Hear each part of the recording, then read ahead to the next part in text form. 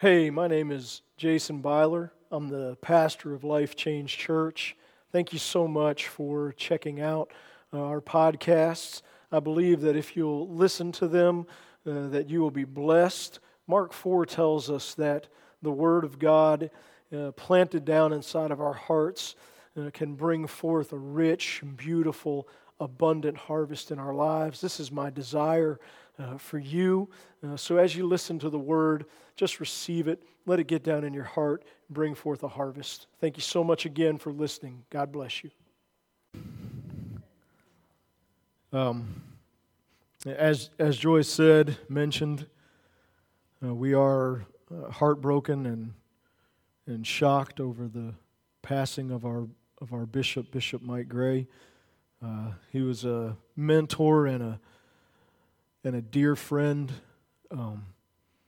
I've just got memory after memory after memory after memory. I could stand here for a long time and tell story after story, and we would laugh and cry and have a great time just remembering Bishop Mike. I met him when I was 19 at a good old spiritual warfare camp. So I've been knowing him now for 26 years. Y'all can do the math on that.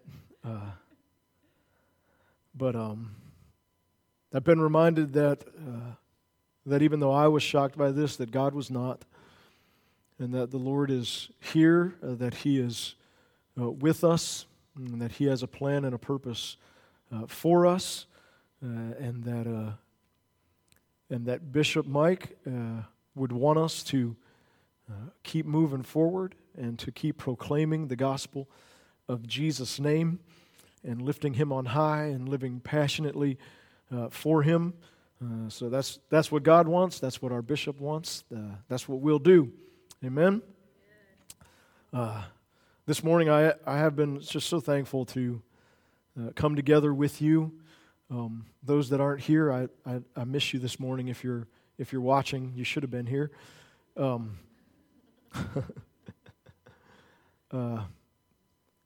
It's just so encouraging to be together. And I'm very thankful this morning to have the opportunity to share the Word with you. I was actually just laying in bed the other night. It was before any of this took place, and I was just overwhelmed by, you know how sometimes you just lay in your bed at night before you're falling asleep, and you just think on the Word and the Lord and His goodness and His love, and I was just overwhelmed by how good and honoring it is that God has chosen us to be His chosen people, to be His people called by His name. You know what John 15:16 says? Jesus says, you didn't choose me, I chose you. And chose you to bear fruit that will last. We are called of God, chosen by Him. And someday the whole weight of that is going to hit us. I think it might be, this is what Paul prays in Ephesians 1. He wants the weight of it to hit us. He wants us to see how wonderful it is to be a saint. Someday we're going to see it. I think it's going to impact us. It's going to hit us. It probably won't be until we're with the Lord and ruling and reigning and have been rewarded and clothed, that it'll just come upon us and we will realize God has called us and chosen us and selected us, and we are His people. And in that moment, we'll probably take any crown that He's given us and we'll throw it down and we'll kneel and we'll worship Him and declare unto Him all glory and honor and power and wisdom be to you, Lord. For you alone are holy and good and awesome and glorious and true. We are God's chosen people. And as God's chosen people, there stirs within us a passion for His glory and for His honor, and that should grow and grow and grow and grow and grow within us. And as God's chosen people, there should stir within us a growing desire for the abundant life of others. So we've been taking some time to talk about abundant life because there should be a desire within us for others to live and to live life and that more abundantly. And this is such an important conversation because so tied up in abundant life is glory and honor to God. That God is exalted and glorified when we are walking and living and producing and bringing to others life and that more abundantly. So this morning I'd like to just continue that conversation. We'll finish it today, and if I can move along quick enough, we'll finish it today. But abundant life is so important. We get that term, from that great declaration that Jesus made in John 10:10, where he says, "The thief comes only but to steal, kill, and destroy." Jesus says, "But I've come that you might have life, and that more abundantly." It's such an important declaration that Jesus makes, and it brings such clarity to our lives for this reason. It reveals to us His purpose, our Savior's purpose, and it reveals to us our enemy's purpose. That what the enemy is planning, what he is desiring, what his purpose is robbery, death, and destruction. But our Savior and Lord, Jesus Christ, what His purpose is life, and that more abundantly. So we can see, because we recognize their purpose, we can see what is coming from the enemy, and we can see what is coming from our Savior. Remember Matthew 7:15? Again, I know I say this, but you should read Matthew 5, 6, and 7, and you should try to know it well enough that you can think your way through it. That you could section by section. This is what Jesus has said in the Sermon on the Mount. And as that part is coming to an end, Matthew 7:15, he says this, that he says, remember this, and beware of this, and watch out for this, and be on guard against this, that false prophets will come as wolves in sheep's clothing. That they're covered in deception, they're not actually sheep, they're wolves in sheep's clothing. And so we know that the enemy operates in deception. We know that he tries to cover up who he really is and what his real purpose is and what his real plan is and make it look like what it's not.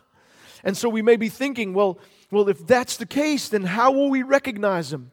How will we know who he is? And Jesus, anticipating that question, says, this is how you'll recognize him. By their fruit you will know him. And then he goes on to tell us about the good tree and the good fruit and the bad tree and the bad fruit, and that good trees produce good fruit, and that's how you recognize them, by the fruit. And bad trees produce bad fruit, and that's how you recognize them, by the fruit. So this is why this abundant life, John 10:10 scripture brings such clarity to our lives, because it identifies for us the fruit of the working of our Lord and Savior Jesus Christ, which is abundant life, and it identifies for us the fruit of the working of our enemy, which is robbery, death, and destruction.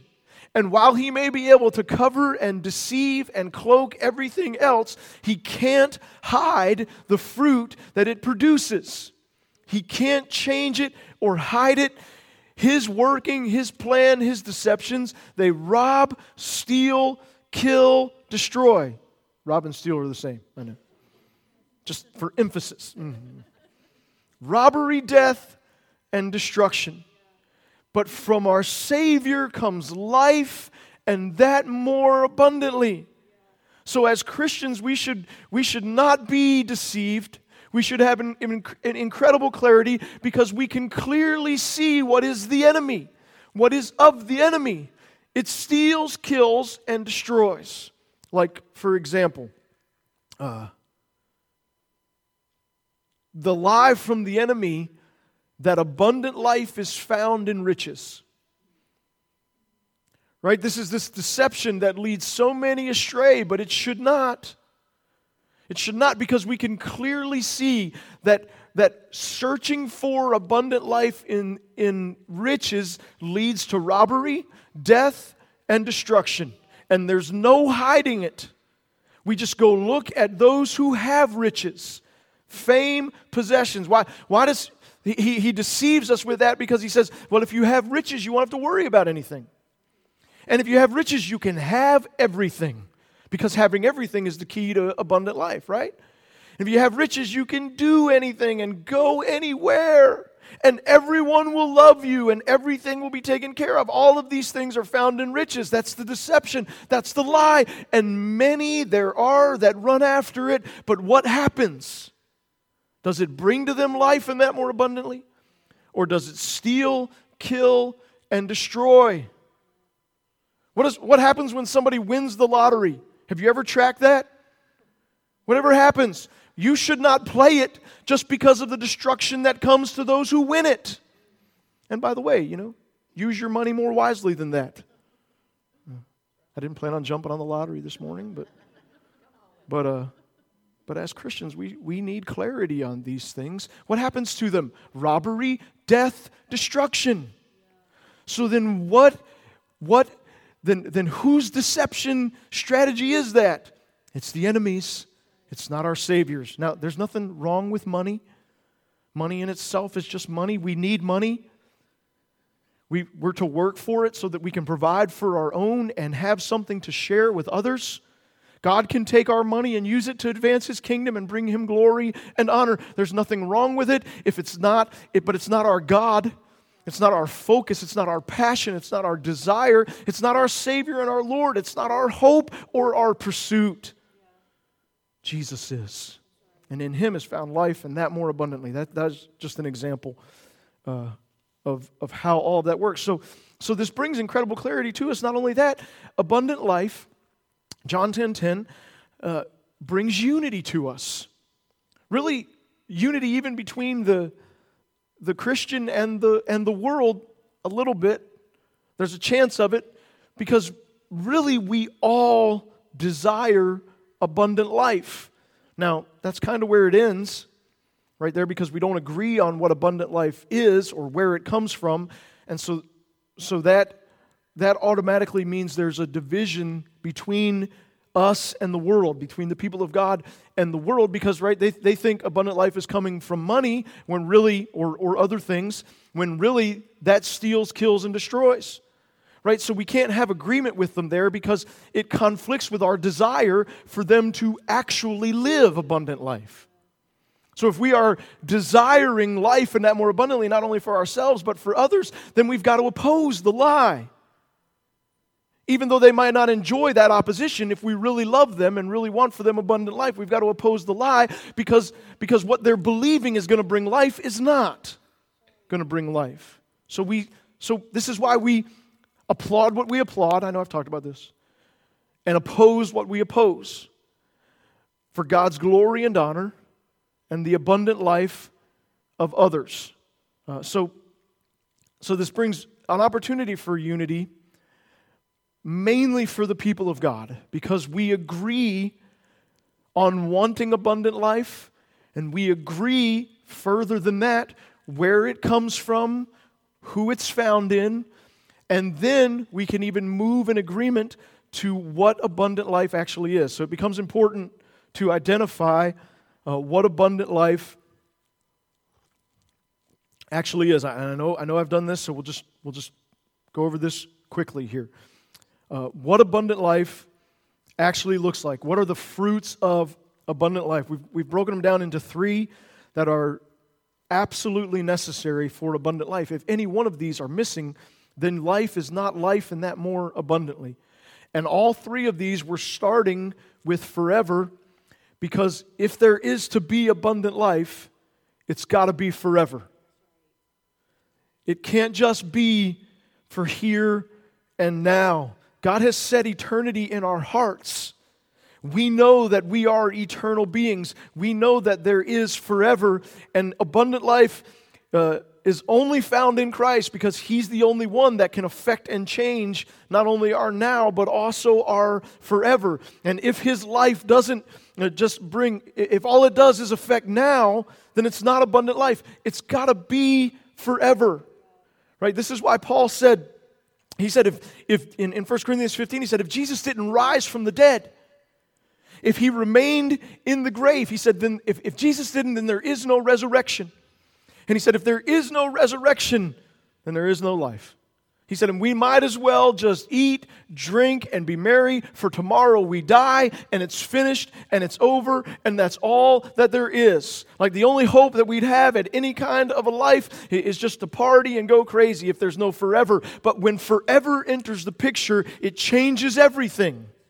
And it makes abundant life possible, and it has entered the picture because Jesus has risen from the dead, and we are convinced that if we are united with Him in His death, we will also be united with Him in His resurrection, and forevermore shall we live with Him and rule and reign with Him in the Father's house, in the room that He's prepared for us, and He's the master craftsman.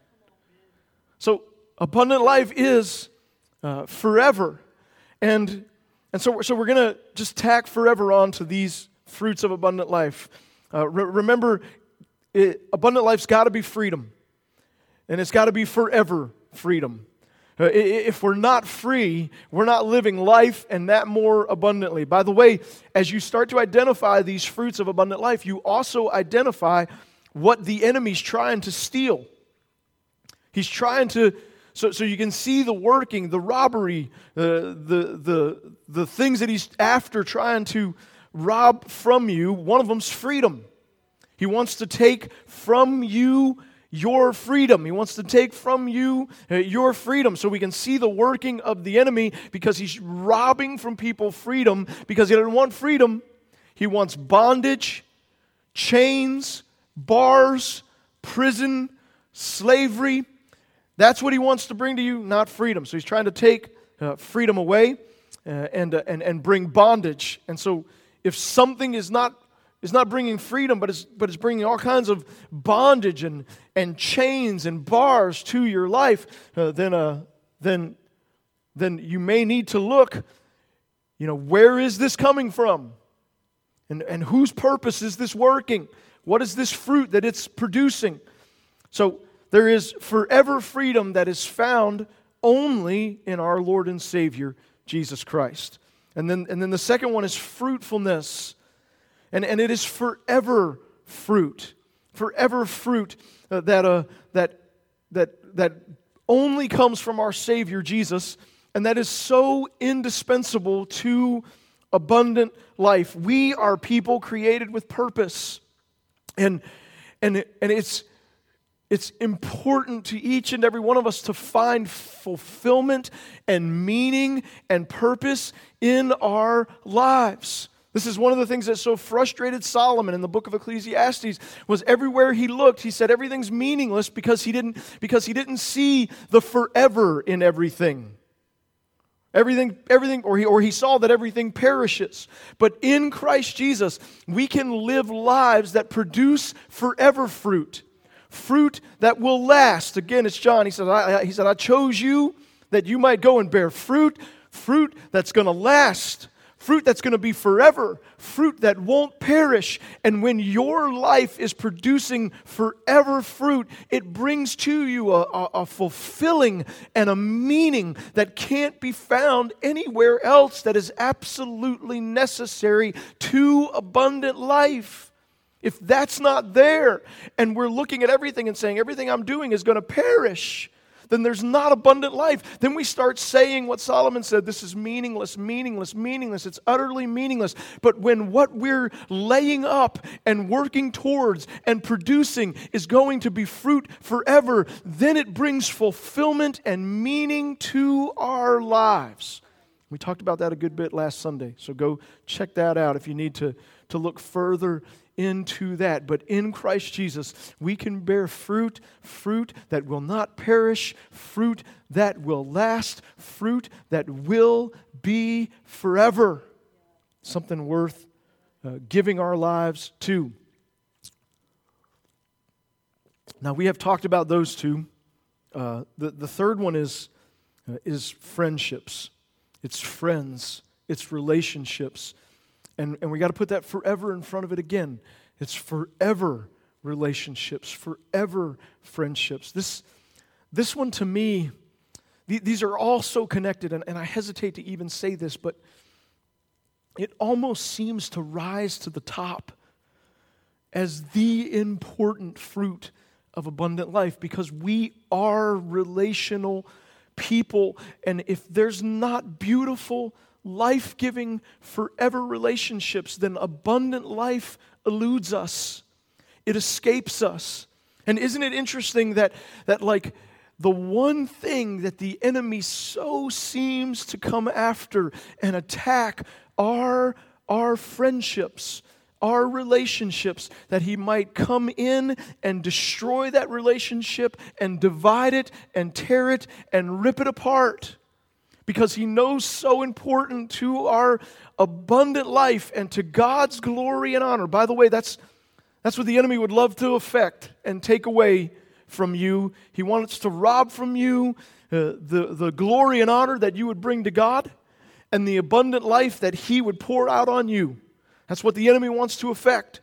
And so he comes with lies and deceptions to steal, kill, and destroy the glory and honor that you would bring and the abundant life that God would give. But we will not allow him. We're gonna enjoy the fruits of abundant life and share them with others, and in doing so bring glory and honor to God. And so important to our abundant life and to the abundant life of others and the glory and honor of God is forever friendships. When you have beautiful, life-giving friendships, and they are forever, it brings joy and peace and happiness, abundance to life. You really can see how in Christ Jesus there's not only life, but that more abundantly. It's not just abundant, it's more abundantly.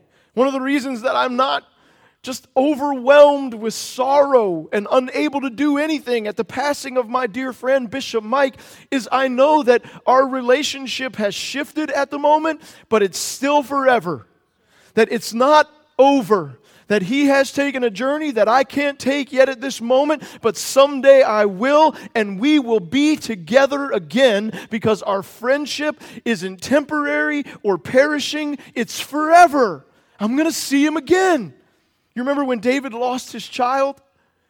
And he was mourning when the child was perishing, but when the child was gone, David stopped mourning and he took some food and they said, David, what are you doing? Why are you doing this? Your child has died. And David said, I know that he's gone and I can't go to him right now, and he can't come to me right now, but someday I'll go to him. David recognized that this child, that it wasn't over, that it was a forever relationship, and someday he would see him, meet him, walk with him, and be together with him. Forever friendships. These are found in Christ and in Christ alone. This is why abundant life is found in him. Our relationships, our friendships, they're forever, they're to be beautiful and rich and life-giving, nourishing and strengthening. They're to help one another, encourage one another, and to shine the light of Christ and bring glory and honor to the Lord. And in Christ Jesus, we can have these.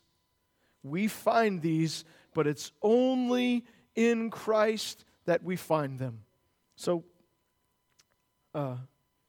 I know again that, when you talk about relationships, this is such a deep topic, and you can go on and on and on, and there's so many things that we can cover. But for our purposes this morning, let's just focus down to the main thing, to the most important, the lifeblood of relationships, the reason that we can have it, that it can be forever, and that it can be beautiful, and what is needed for forever beautiful, life-giving relationships. And it is this, and you know it, but let me say it and then give you the key to it. It's love. Love is the lifeblood of relationships. Without love, how can there be life-giving, beautiful, forever relationships? We can have these kind of forever relationships when we love. When we love one another. When we love one another, like Jesus said in John 13, when we love one another the way that He has loved us. Not some false, counterfeit, worldly kind of love. That's another deception of the enemy that steals, kills, and destroys, right? It's a false definition of love. It's a counterfeit love. It's what love isn't really at all. But what love really is, we as the people of God can see and understand and know because Jesus modeled it for us and because the Word of God tells us about it. So let me just do it. Let me just read part of 1 Corinthians 13 so you can just remember what love looks like, how God loves us, and how we are to love one another. If you want to know how to bring beauty and life into your relationships and how to have life-giving relationships, it is part of the process is understanding what love looks like. So let's look at 1 Corinthians 13. I'll read this pretty fast because I know you know it. But please let's allow it to impact us. If I speak in the tongues of men and of angels but have not love, I am only a resounding gong or a clanging cymbal. You see, just elevating the importance of love, that there's got to be love, that there can be so many other things in our relationships. If there's not love, they don't really help. Now, if there is love, then they come alongside and help. But if there's not love, then they don't really help. If I have the gift of prophecy and can fathom all mysteries and all knowledge, and if I have a faith that can move mountains but do not have love, I am nothing. Elevating the importance of love. You know, at the end of this, it's going to say, now these three remain, faith, hope, and love, but the greatest of these is love. If I give all I possess to the poor and give over my body to hardship, that I may boast, but I have not love, I gain nothing. Now, here it talks to us about love. It's so beautiful, isn't it? Don't you want to be loved like this? Love is patient. Love is kind. It does not envy. It does not boast. It is not proud. Love's not proud. Everything that's tied up in pride is not love. It does not dishonor others.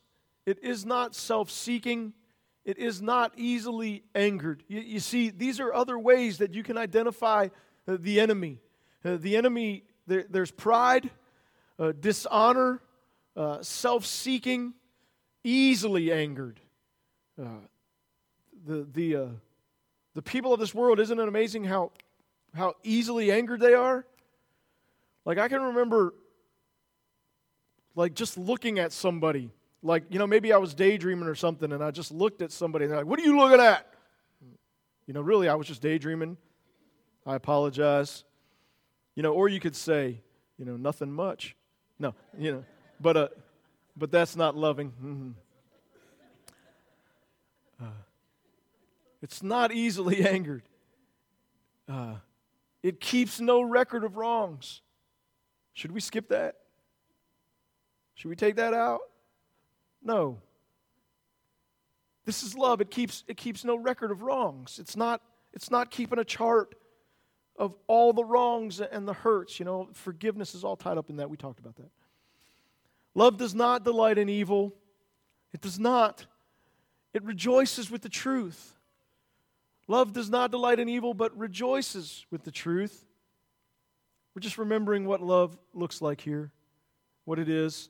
It always protects, always trusts, always hopes, always perseveres. Love never fails. It's a powerful statement, isn't it? Here we have, from the Word of God, this incredibly clear picture of what love actually is. If someone's talking about love and it doesn't line up with the way that Jesus lived and spoke and what love actually is, then it's this false counterfeit love, and it's not anything that you need to embrace or listen to. Love is easy to see because it always protects, it always trusts, it always hopes, it always perseveres. And love, just this declaration here, love works. It just does. It doesn't fail. When there is this kind of love in relationship, it works. It brings to that relationship unity, peace, beauty, goodness, abundance. You know, marriage isn't all that difficult. I'm not saying it's all that easy either because this can be hard for us.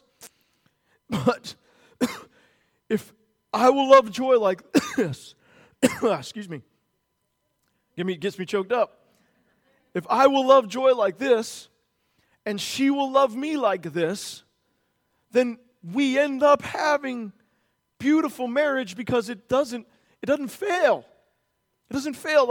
Like when you're patient and you're kind and you're forgiving and you're not easily angered and you delight in the truth and I always protect her and trust her and hope and persevere, this doesn't fail. It works. If people are, if you're wondering, why am I failing at my relationships? Maybe one of the things you do, first thing you need to do is you need to put a little love in it. Real, true love. Not this worldly nonsense. This mess that doesn't work, that's full of pride and selfishness and self-worship. None of that. That doesn't work. You put some real love in it, and it works and never fails. Love never fails. Now, I know that we know this. So now that we remember what love is, what love looks like, that it never fails, I want to go back to, I say back to it because we've been in John 15, and I want to read to you John 15, starting at verse 9. We'll start reading here. I'll move through some of this pretty quick. What I want you to see is you remember that Jesus has said that He's the vine, that we're the branches, that if we remain in Him, that we will bear much fruit that's going to last, showing ourselves to be His disciples. And then He moves into talking to us about love. And I want you to see Jesus found this so important to our fruitfulness. And I just look for how He speaks about love and what He says about love here. Verse 9, as the Father has loved me, so have I loved you. Now remain in my love. So remaining, seemed like so complicated, but it's really not. We're just going to remain in the love of Christ. If you keep, verse 10, my commands, you will remain in my love, just as I have kept my Father's commands and remain in His love. So we're remaining in love. We're remaining in love, but it's not any kind of false world love, right? Where's it coming from? Where did it start? From the Father. And the Father loving the Son, and the Son loving us, and us being loved by God, and remaining in that, remaining in His love. I have told you this so that my joy may be in you and that your joy may be complete. That there's joy in this and that there's a complete, right, full joy in that. My command is this: love each other as I have loved you. Now He said it right in John 13. Now He says it again here in John 15, that we are to love one another as He has loved us. You say, Pastor, relationships are so complicated, man. I can't work through them. I don't know how to bring them together. I don't know how to make them succeed. I don't know how to have beautiful ones. Well, here we are. You just got the answer. It's love somebody the way that Jesus has loved you. It's love one another the way that Christ has loved us. And when we do that, then relationships work because love doesn't fail and they become beautiful, life-giving, rich, nourishing, abundant forever. Reading on verse 13.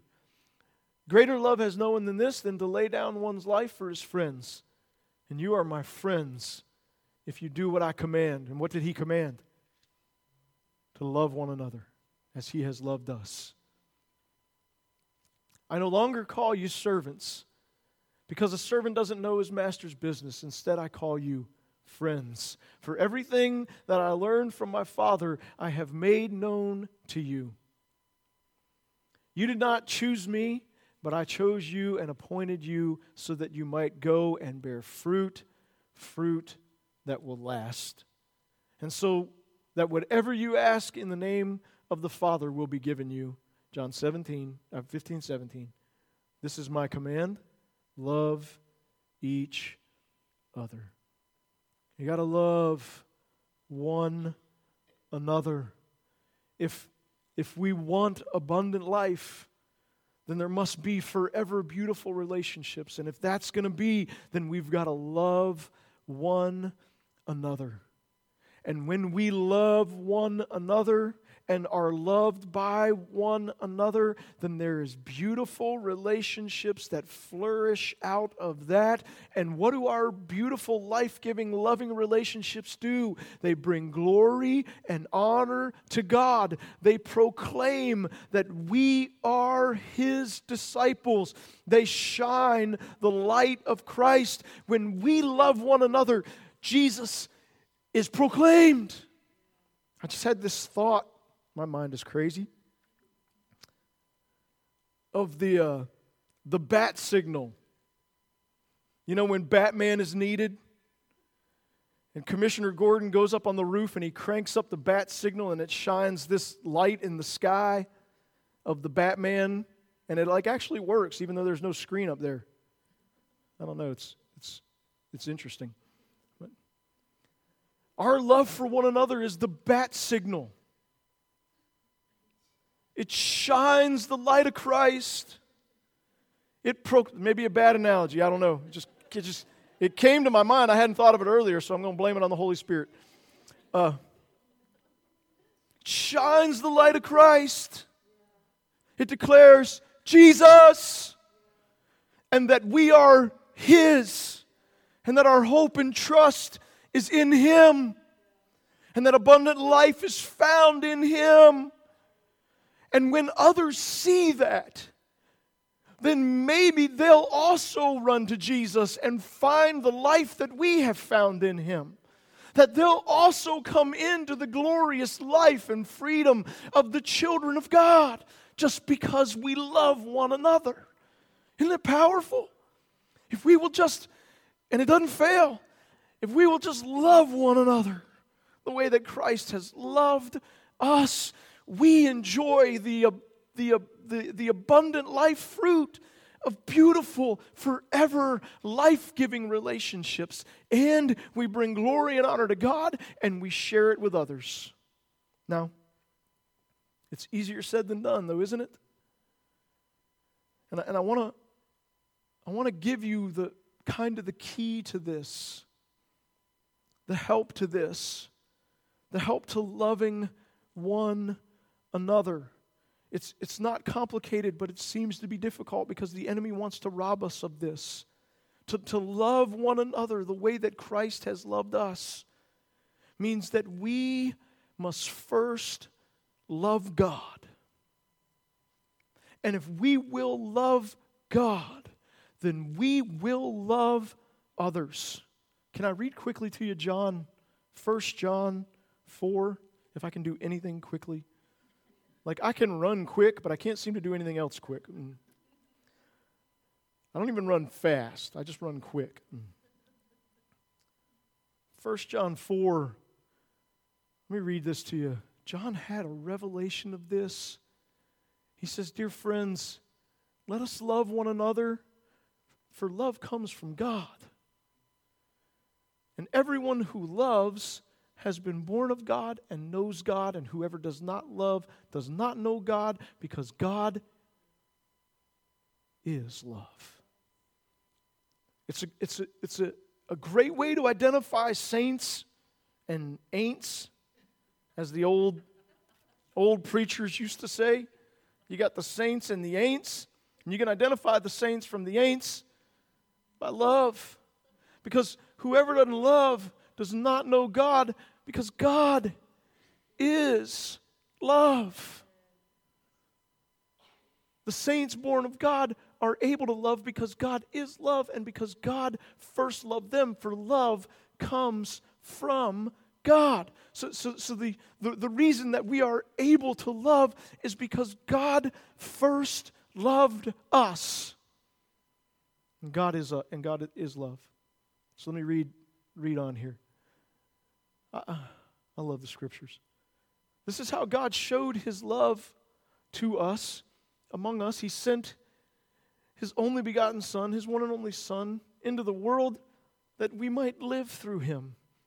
And this is love, not that we loved God, but that He loved us and sent His Son as an atoning sacrifice for our sins. God loves us so we can love. Dear friends, since God so loved us, we also ought to love one another. It's basic, isn't it? And that God has loved me. Now I love others. No one has ever seen God, but if we love one another, God lives in us, and His love is made complete in us. The bat signal. This is how we know that we live in Him and He in us. He has given us His Spirit. And we have seen and testify that the Father has sent His Son to be the Savior of the world. If anyone acknowledges that Jesus is the Son of God, God lives in them and they in God. And so we know and rely on the love God has for us. So not only do we rely, but we also know. And not only do we know, but we also rely. You say, what do I need to know? And what do I need to rely on? The love of God for you. You need to know that, and you need to rely on it. God, you see it again? God is love. Whoever lives in love lives in God, and God in them. Like can the saints go marching on not in love?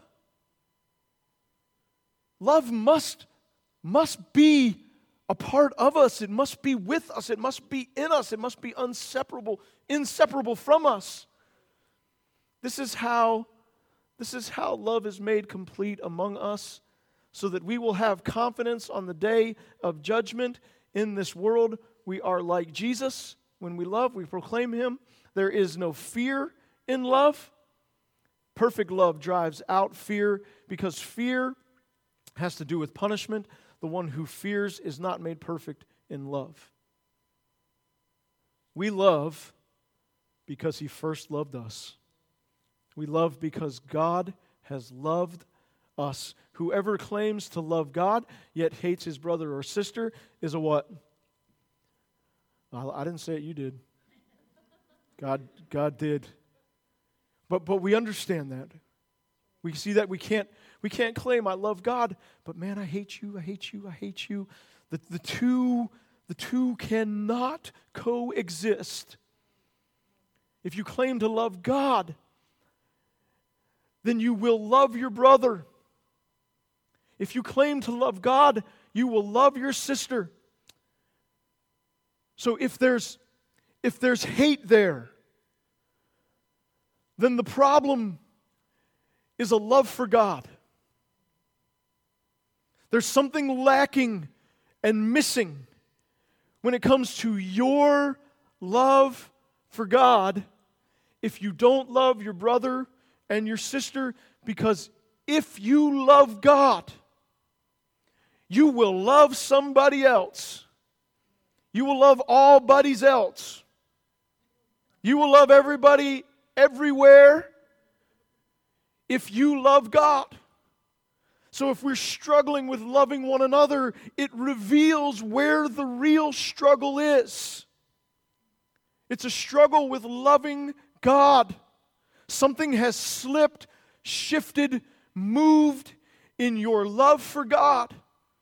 This is why in 2 of the letters to the churches in the book of Revelation, Jesus speaks about relationship with God. And in the first one to the church in Ephesus, we are called out as the church that we have drifted, slipped from our love, our first love for the Lord. And that's the problem with the church. You're doing everything right. You're persevering, you're holding on, you're believing right things, you're opposing wrong things. I have this one thing against you. You have shifted, moved from your first love. And if we shift and move from loving God, then it leads to trouble with our brother and sister. And when it leads to trouble with our brother and sister, then Christ is not proclaimed. And if Christ is not proclaimed, then people can't call on Him. And if they don't call on Him, then how will they be saved? And we track all of that back to something's messed up with my love for God. It's time to love the Lord. There needs to burn within us a love for God, to with all of our hearts and everything down inside of us to love Him, to passionately adore Him, to be in love with God. I am not ashamed for a moment to say that I desire to be a man who is a lover of God. And for that love for God to be seen in everything that I do. Because I believe that if I do love God, I will love my brother and my sister. And when I love my brother and my sister, flowing out of a love that I have for God that is coming from God to me, back to Him. It just goes back to that. If I want to get this relationship right, this one's got to be right first. If this one's not right first, this one's not going to be right, and this one's not going to be right, and this one's not going to be right. But if this one is, then these are. And when these are, there's abundant life in it, and Christ Jesus is proclaimed. And when Christ is proclaimed, then others see and they call. And when they call, they're saved and they enter into the glorious freedom of God. And they become another who is living an abundant life and proclaiming abundant life and bringing glory and honor to God. So now my life, not because I've led to someone else glorifying God, is bringing double glory to God. And maybe the multiplication principle happens right there. Like, if one can chase 1,000 and two can chase 10,000, then maybe that happens with glory as well. That if one brings 1,000 glories to God, then two brings 10,000 glories to God instead of 2,000 glories to God. Maybe that takes place in that same way. The multiplication principle and all of this happening because I love God with everything down inside of me. This is why Jesus said in Mark, when asked the question, Mark 12, what is the greatest commandment? Jesus says, listen, the Lord our God is one. This is the greatest commandment. Love Him. Love Him. Love Him with all of your heart. Love Him with all of your soul. Love Him with all of your mind. Love Him with all of your strength, everything down inside of you. And the second is like unto the first and made possible because of the first, to love your neighbor as you love yourself. And when you do this, you love God and you love others. All the law and commandments are fulfilled in that of loving God and loving others. When we love God, we will love our brothers and our sisters. And we will know God more and more, and we will know one another more and more. You say, well, if I don't love God, what can I do? If I've fallen out of love with God, what can I do? See, love, that's a false idea. Love is not something that we fall in and out of like it's some kind of a hole. Love is a choice that we make. It's a decision. It's I am going to love my wife with all of my heart, and I'm not going to fall in and out of it. It's not a hole. It's a choice. It's an action. It's a belief. As hard as it is to understand, at least we know that about it. I choose to love God. And I will choose to love God. That's why Jesus said in Revelation 2, on the letter to the Ephesus church, he said, now repent. I'm calling you out for not loving God. Now repent and love Him. And do the things you have done at first. Church, believers, let's be lovers of God. Unashamed lovers of God. Let's choose today to be lovers of God. Let's recognize maybe if we have shifted or slipped a little bit. And God in His love calls us back to loving Him because He has chosen to love us. Let's love the Lord with all of our heart, with all of our soul, with all of our mind, with all of our strength. And out of that will flow the love that we need to have beautiful, life-giving relationships so that we enjoy them, that others enjoy them, and that Jesus is exalted and proclaimed in the way that we live. Let's pray together.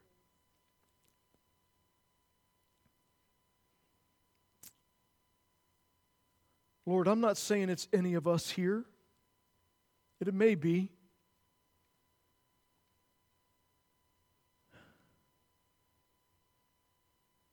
But I know, Lord, that there is a lukewarmness that can settle down into, that we can settle down into if we're not cautious and careful. To where we begin to look to other things and love other things and make other things first instead of you. Lord, we repent of that this morning in our own lives, and we repent of that as a church, and we repent of that as an American church, and we ask you, Lord Jesus, to pour out your love upon us. Pour it out on us and let it change us and transform us. Let us see your goodness. Let us see your love. Let us see your beauty. Let us have that first love encounter again. Let us, I know we don't fall into love, but I'm going to say this like this anyway. Let us fall in love with you all over again. As we choose to love you, let us get deep in that again, to where you are life and you are everything and you are all and you are our passion and our desire, the reason that we breathe. That you are our first love. That we declare like David, one thing I ask, one thing I ask. There's one thing that I ask, and that I might be with you. That I might be where you are. That I might see your face and hear your voice. Help us to love you, Lord. Love us. Let us love you.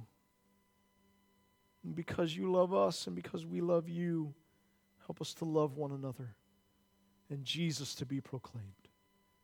We pray this in Jesus' mighty name. And with every head bowed and eyes closed, I'm going to ask you this morning if you've not received the love of Christ and made Jesus the Lord of your life, and today you want to do that, I just ask you to raise your hand. I just want to pray with you. If you're watching online and you'd like to make Jesus the Lord of your life and receive His love and His forgiveness, will you just pray with us? We're just going to pray together. Just repeat after me. Everyone just repeating after me. Let's pray together. Lord Jesus, I love you. I know you love me. And I trust you. And I give you my heart and my passion and my love. I choose you, Jesus. I know you've chosen me. I declare that you are my Savior and my Lord, my forever passion, and I will forever love you. In Jesus' mighty name I pray. Amen. Amen. Praise the Lord. Hey, God bless you, lovers of God. Go and love Him with all your heart. God bless.